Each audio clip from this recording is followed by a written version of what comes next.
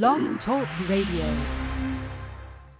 Well, here we go, ladies and gentlemen. We finalize it. We've finished out of Pittsburgh with Doc Talk with Greg Roscoe. We've gone through Oakland with Bruce Kessinger, and now we climax this thing with the Standing Above the Crowd podcast hosted by my good friend, a brother, a mentor, James Donaldson.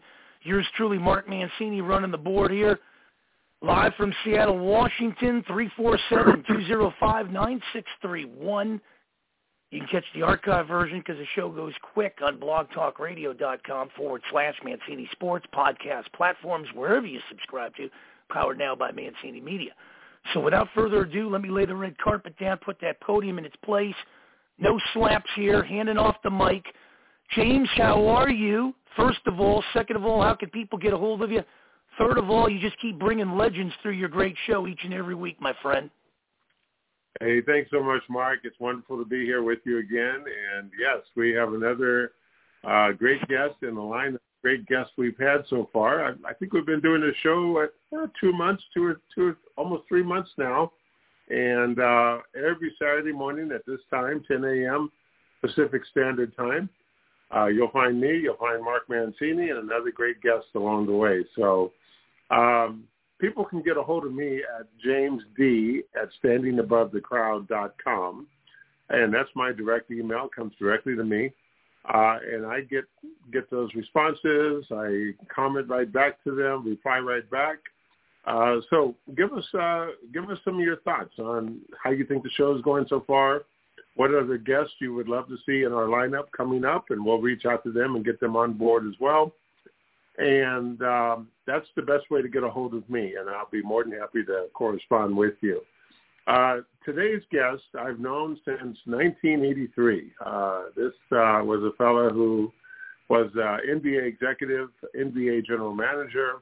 The time I was traded from the Seattle Supersonics down to the then San Diego Clippers, he was instrumental in getting me down there, and he had a long, long tenure in the NBA, mostly in the executive offices up there with general managing and those kind of things.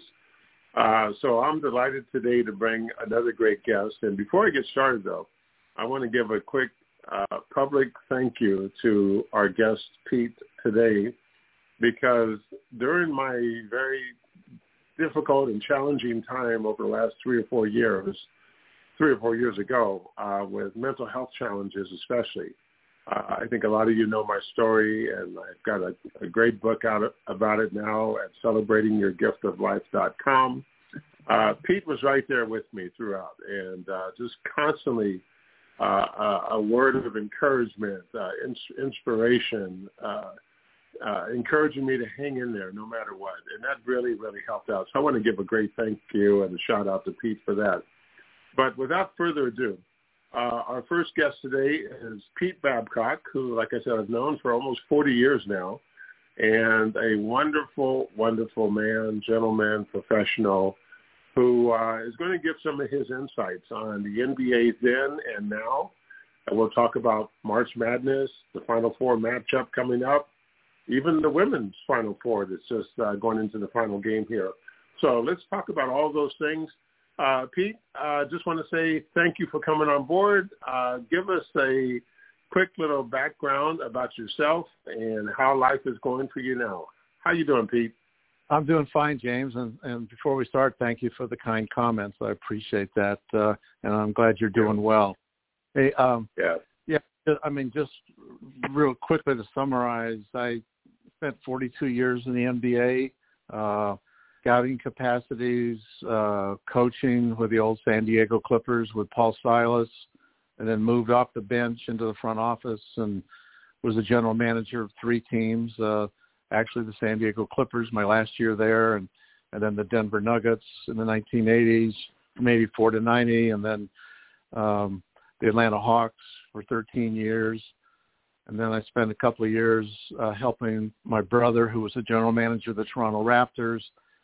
And then I thought I'd retired, and Cleveland called me and asked me to help them with player evaluations and the draft and evaluating talent. And so I spent 10 years, my last 10 years of my career doing that until we won the championship in 2016. And then I did retire for good. So I was very fortunate to do what I love to do for an awful long time, and work with a lot of wonderful people like you, James. So it's been fun. I've enjoyed it. Yeah, it's been a long, wonderful journey, and I'm privileged and blessed to be able to share some of that with you throughout the years. Let's our first question that came in, someone is asking, Sam from Germantown, PA, he's asking, Pete, what's wrong with the Clippers? Why can't they just get over the hump? What's going on with the Clippers, Pete, your first assessment?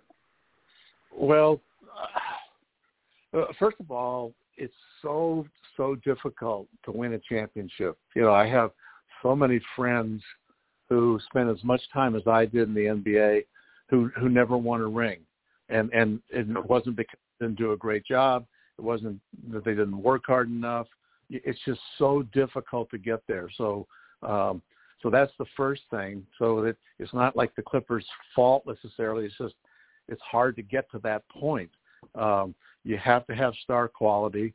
You're not going to get there, with a mediocre team or just a blue collar overachieving team. You might have success, but you're not going to get to the championship. So it's part of it is the luck of the draw in terms of getting that star player. The Clippers have a long history, obviously, and in the early days, the struggles were, I would say, emanated from ownership on down, because in the early days, I worked for Irv Levin for 1 year, and he sold the team to Don Sterling, and the Sterling years are obviously well documented, and the reason I left San Diego and I resigned when he moved the team to L.A., because of the instability of the organization. And in my opinion, it started with the ownership, because it was not a stable owner, in my opinion. So that was the problem in the early days. Now, and then that lasted for quite a while because they owned the team for way too long. And that you can't overcome, no matter how good your coaches are, your GM happens to be, it all trickles down. I tell young GMs today or guys that are interviewing for jobs, and that, don't go after a job that doesn't have solid, dependable ownership, because you'll spin in your wheels if you do. I mean, it's just you're not going to be able to be successful. And so to me, you always had to pick and choose who you're going to work for, if you had the luxury of doing that. And so I think that was for a long time has been the problem. Now they've got, apparently, and I don't know Steve Ballmer, but because I've been out of the league for a while, but he apparently is a terrific owner and is investing whatever it takes from a financial perspective and giving his staff all the means necessary to win. But you have to have the right pieces, and you have to have the right chemistry. And one of the things that I encourage guys that I talk to today, if it's a mentoring situation, they're asking me my advice, I'll tell them if you're lucky enough to have great team chemistry, don't break it up. And team chemistry is so critical, as you know, James, because all the years that you played in the league, you have to. If you don't, you can have pieces of the puzzle that work by themselves individually, but it's a team game. So when you put those pieces together, they have to all fit in the same puzzle. And sometimes and it doesn't mean that they're bad people. That doesn't mean that they're bad guys. It's just sometimes the pieces don't fit in the same puzzle. And I think that's one of the issues that the Clippers have had over the years is, I'm just going to throw stuff out there. And like Kawhi Leonard, I don't know Kawhi at all, again, because I've been out of the league for a while. But from the outside looking in, you get those types of pieces that are great individual pieces, but does it mesh well in the right situation? Now in Toronto it did, but I don't know if it is with the Clippers. So I don't have a great answer as to what solves the problem today. But but they certainly have made huge strides from the days you and I were with them, James. Yeah, much better now than they were then. And You're right. Chemistry is one of those things you just can't manufacture. It's either there or it's not. You can't make the guys care about each other or come together. It's just one of those things. It's either there or it's not. And, we were around, you and I, Pete, back in 83, 84 with the Clippers in San Diego, and we had a star-studded, all-star cast of players, but we still couldn't win. Right. And, I remember these players. Look at the players: Bill Walton, Norm Nixon, Terry Cummings, Michael Brooks, Jerome Whitehead, Craig Hodges, Derek Smith, Greg Kelser. We had players just coming out of our ears, great players, but the chemistry just wasn't there. And that's one that I remember about my years with the Clippers: the great players, but the lack of success on the court. Yeah, and the things that we dealt with in the front office, James, were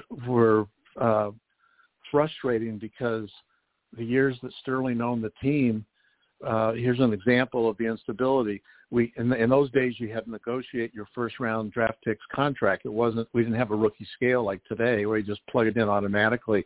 So you had to negotiate that contract. We never, in the years I was with the Clippers, ever had our draft pick in training camp. It just because Sterling he and his attorneys wanted to handle the negotiations themselves, and it was always a disaster because he'd come in so low that you knew they weren't going to accept that offer, and then if they didn't accept the offer, rather than trying to meet them in the middle someplace, he would keep lowering the offer, and so they would never. So we had Tom Chambers. Then the next year we had Terry Cummings, and the next year we had Byron Scott. Tom came in towards the end of camp. Terry came in at the very end of camp. Byron never came at all because Sterling called us and told us that he heard that Jerry Buss had interest in him, and he told us to trade him to the Lakers. And we argued about it. It's like, no, we don't want to trade Byron Scott. And he told me, well, we can get Norm Nixon for him. I said, well, we love Norm as a player, but Norm's got like a couple of years left. Byron's got, who knows, 10, 12 years. Yeah. That's right. It makes sense. This doesn't make sense. And he forced the trade. None of us wanted to do it. So anyway, it just trickled down. That's right. And even though us as players weren't privy to all of the management discussions and things that were going on in the front office, it did trickle down to the players. There was always rumors and whispers of this and that, who's going to be traded. And so I tell people I died and went to heaven when I got traded to the Dallas Mavericks. So that was a great thing for me. But hey, let's switch gears a little bit, Pete. It's March Madness, Final Four weekend coming up. Any favorites you're looking at with the Final Four teams, and what'd you think about St. Peter's, the Cinderella team for this year? Yeah. Well, first of all, with St. Peter's, I mean, it was obviously fun to watch from everybody's, I think, perspective. They captured the imagination of the basketball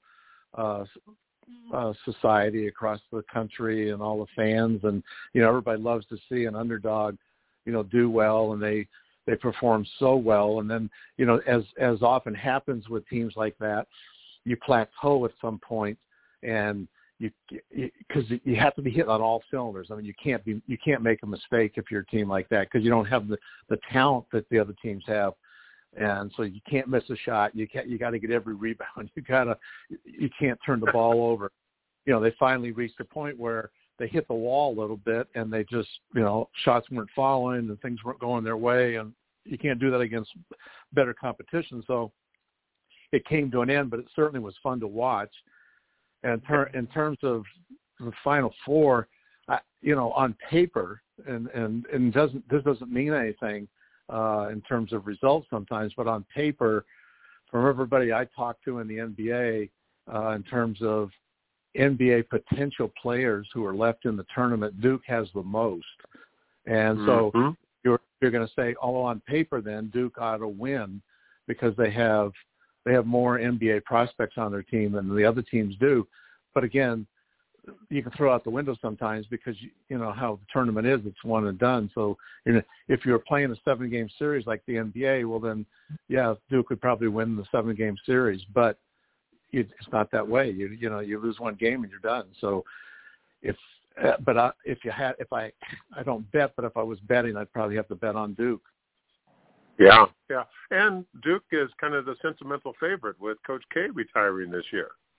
Yeah, I think that there are a lot of people who, even if they're not big Duke fans, they appreciate the fact that everything that Mike has done for the game of basketball and been involved for so long, that I think you've got a lot of people that are kind of looking at it as casual fans watching. They're probably pulling for Mike to win the whole thing on his way out the door. So yeah, it'll be interesting. I think that'll be, on paper, that'd be the most interesting game tonight. And the fact that it's crazy that North Carolina and Duke, in all the years that they both have been in the tournament, have never played each other in the tournament.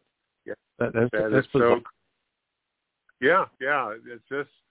Yeah, the irony of it all, those two great powerhouses have never met up in the Final Four, but this time they will, so we'll see what happens here.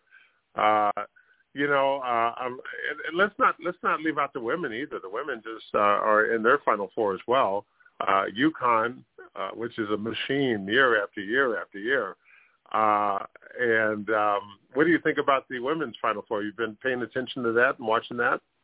I haven't, not enough to say anything with a well-educated answer, so that I'm probably the wrong person about it. I have watched, I watched some women's basketball, and I appreciate the fact that I enjoy the fundamental aspect of the game, that they fundamentally are sound and they play the game the right way, and so I enjoy all that, but I honestly don't see enough of it to really have any great opinion about it, other than obviously the powerhouses that you hear about all the time, like UConn, but I don't know enough about it. Yeah. I watched some women's basketball, and my thought for years has always been, if they would bring the basket down maybe to 8 feet and let the women dunk on the basket and hang on the rim like the guys do, it would bring about a level of excitement and tune-in ability, if that's a word, tune-in ability, from all the social media highlight reels and everything else. That would really, I think, up the popularity of the women's game, where people would really tune in to watch, if that would happen. Yeah, that's an interesting point. I had never thought about it in that regard, but that I was going to say before that their game obviously is a below the rim game, where the men's game is an above the rim game, but now that you bring that up, that's a pretty interesting point. Though, if you bring it down to 9 feet or 8 feet or 8'6" or whatever, that I don't know, that could be interesting, but I don't have any answers, but that would be interesting to experiment with. It would be. It'd be fun to experiment with, and I think guys like me, old basketball diehards like us, we would tune in and watch that stuff. That's how the guys play, and so. Yeah. But you're right. The women's game is so much more fundamental, and that's what I really appreciate about the women's game. The guys are out there freelance and very creative and very independent, but get by in sheer talent and sheer physical ability. The women are below the rim, playing fundamentally sound, and that's what we grew up with in high school and college, and that's really great to see still. Yeah, really. Hey, I got a question here from Mel from Bristol, Connecticut. He's asking a question: why can't prominent college coaches last in the NBA? He's pointing out guys like Tarkanian, Calipari, etc. What's the big leap, the big transition that causes so many of these great college coaches not to really be successful in the NBA? Well, my opinion is that there's no reason why a really good college coach can't be successful in the NBA. The problem in most cases is that when they get hired in the NBA, they get hired to coach a team that's not very good. And so they don't last very long. They come in, they don't have enough, there's not enough talent there to win. The coach, there's a coaching change taking place for a reason. Otherwise, you wouldn't have a job open, and it's typically a team that's struggling. So that's part of it. The second part is that, and I think this depends on the personality of the coach, but not oftentimes, but in some cases, the college coach is the show. He's the main emphasis of the program. So in college, you can do that because you rotate new players in all the time, and particularly with the one and dones, the really star players don't stay very long, and so it's the coach's game. You come into the NBA Players League, and if the coach has that ego or mentality that it's all about him, he's going to fail. The best is probably Rick Pitino going to Boston. Rick Pitino is an outstanding coach.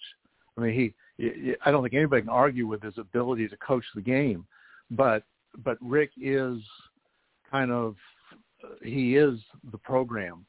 And so Boston, it didn't translate, because now it's the Boston Celtics. It's not Rick Pitino, and you can't just come in and be Rick Pitino and make things work. You have to have the players. You have, So I think that's part of it. I'm a big believer in that there's no reason college coaches can't be successful. Over the years, I've interviewed a number of college coaches. In fact, we hired Lon Kruger in Atlanta, and Lon is an outstanding coach, been successful everywhere he's been except for our time together in Atlanta. But we hired him after we had torn the team apart to start over. And, we had Lenny was coaching the team before we hired Lon, and Lenny, we'd had a great run with Lenny. He and I had 6 wonderful years together, and then we were forced. He and I were forced to tear the team apart, and not really wanting to. We thought it was premature. We had a good 4 or 5 years left with that team, but we were forced to tear it apart and start over. And all of a sudden, we had nothing left, and it wasn't Lenny's kind of team, and it was hard on him, it was hard on me. And then we bring in Lon Kruger to coach, and Lon had no chance. He just had no chance because we didn't have any players. And so when he left us, he went to Vegas, he went to Oklahoma, and successful everywhere. Now, had we had good players, and not that I don't want to slight our players at the time, but it just we had torn it apart, and you just can't start over with it's just hard starting over. Yeah, it really is. That's so true. Wow. I mean, it's really, really good points you're making with all that. Myself and Mark Mancini, the producer of the show, are West Coast guys. Mark's in Los Angeles. I'm up here in Seattle. You're an East Coast guy. Of course, out here on the West Coast, we follow the Lakers, of course, Los Angeles, and root for them to do well, or maybe some of us root for them not to do so well. What's going on with what now? The Lakers are one of those, superstar-studded teams, built for success. What's going on with the Lakers? Why? And I think they officially were eliminated last night with another loss from the playoffs. Why haven't they been able to put it together the last couple of years?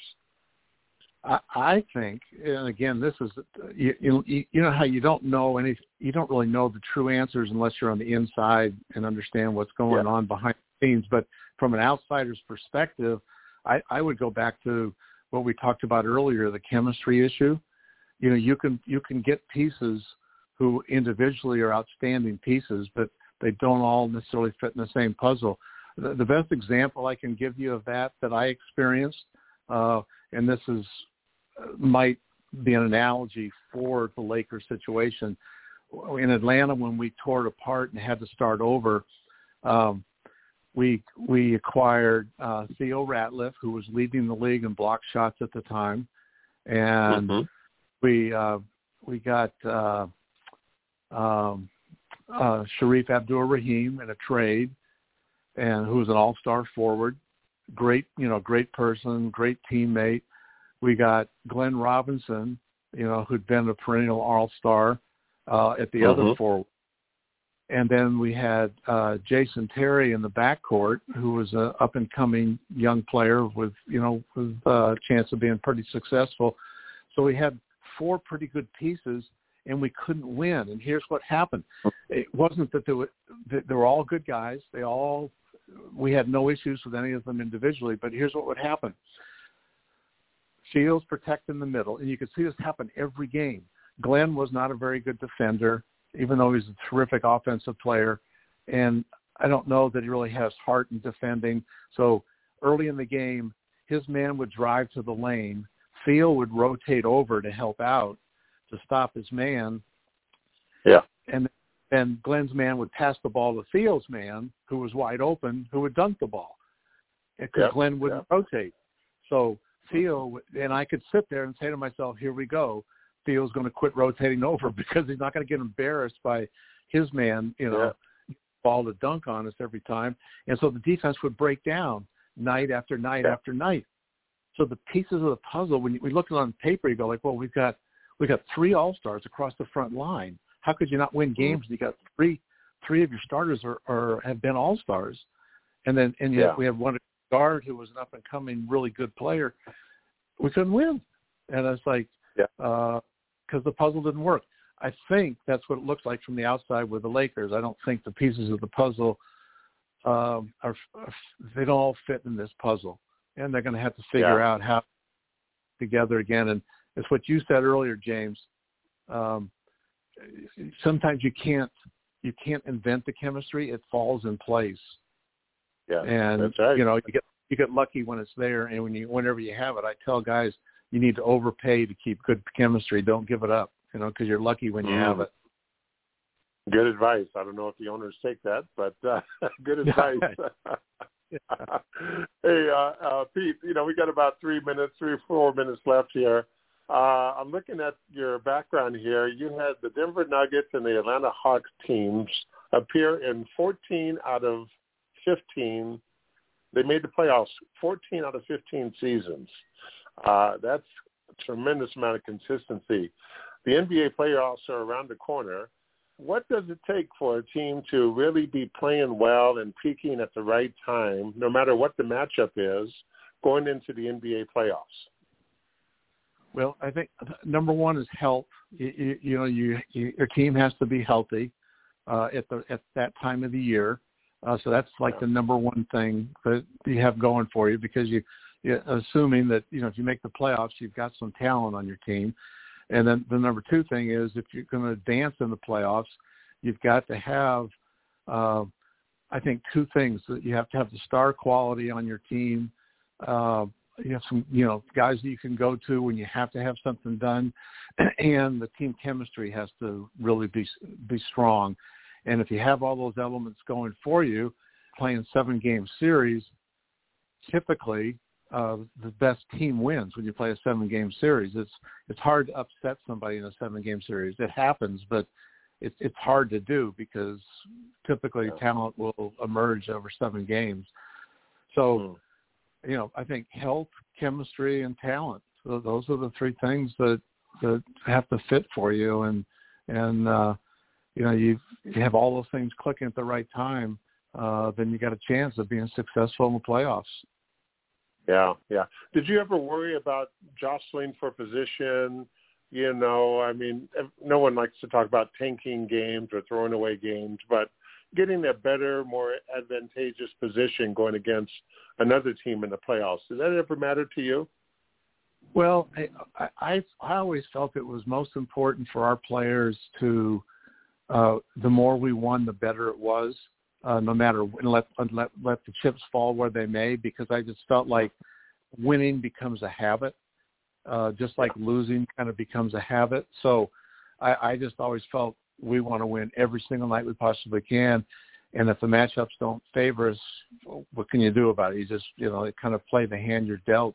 But certainly in reality, when you looked at the matchups, you'd say, well, we have in the 1990s, when I'm in Atlanta, we could never get through Michael, but nobody else could for the most part. So it was like, if we all of a sudden Chicago's in our bracket, or we're going to have to play Chicago before the conference finals, it's like, why? Why do we have to play them again? You're going to play sometime. Yeah. So if you're going to get out of the East, you're going to have to meet them at some point in time. So I wouldn't be overly focused on it. I just, I just thought it was more important that our players develop the habit of winning. We just had to expect to go out and win on a nightly basis. So true, yeah. And as a competitive athlete myself, I had always wanted to play against the best players and best teams, even though our odds were lesser against those great players. But, that's what it was all about, the competition of it all. And you never know. You got to get out and play it. So that's right. Pete, hey, wonderful catching up with you. I'll give you a call after the show, and we can catch up a little bit more. But Thank you so much for coming aboard and being our guest today. This is James Donaldson, Standing Above the Crowd podcast, every Saturday morning at 10 a.m. Pacific Standard Time. Call in with your questions, listen, or pick up the link and listen to it anytime you want to. Again, have a wonderful week, everyone. James Donaldson signing off.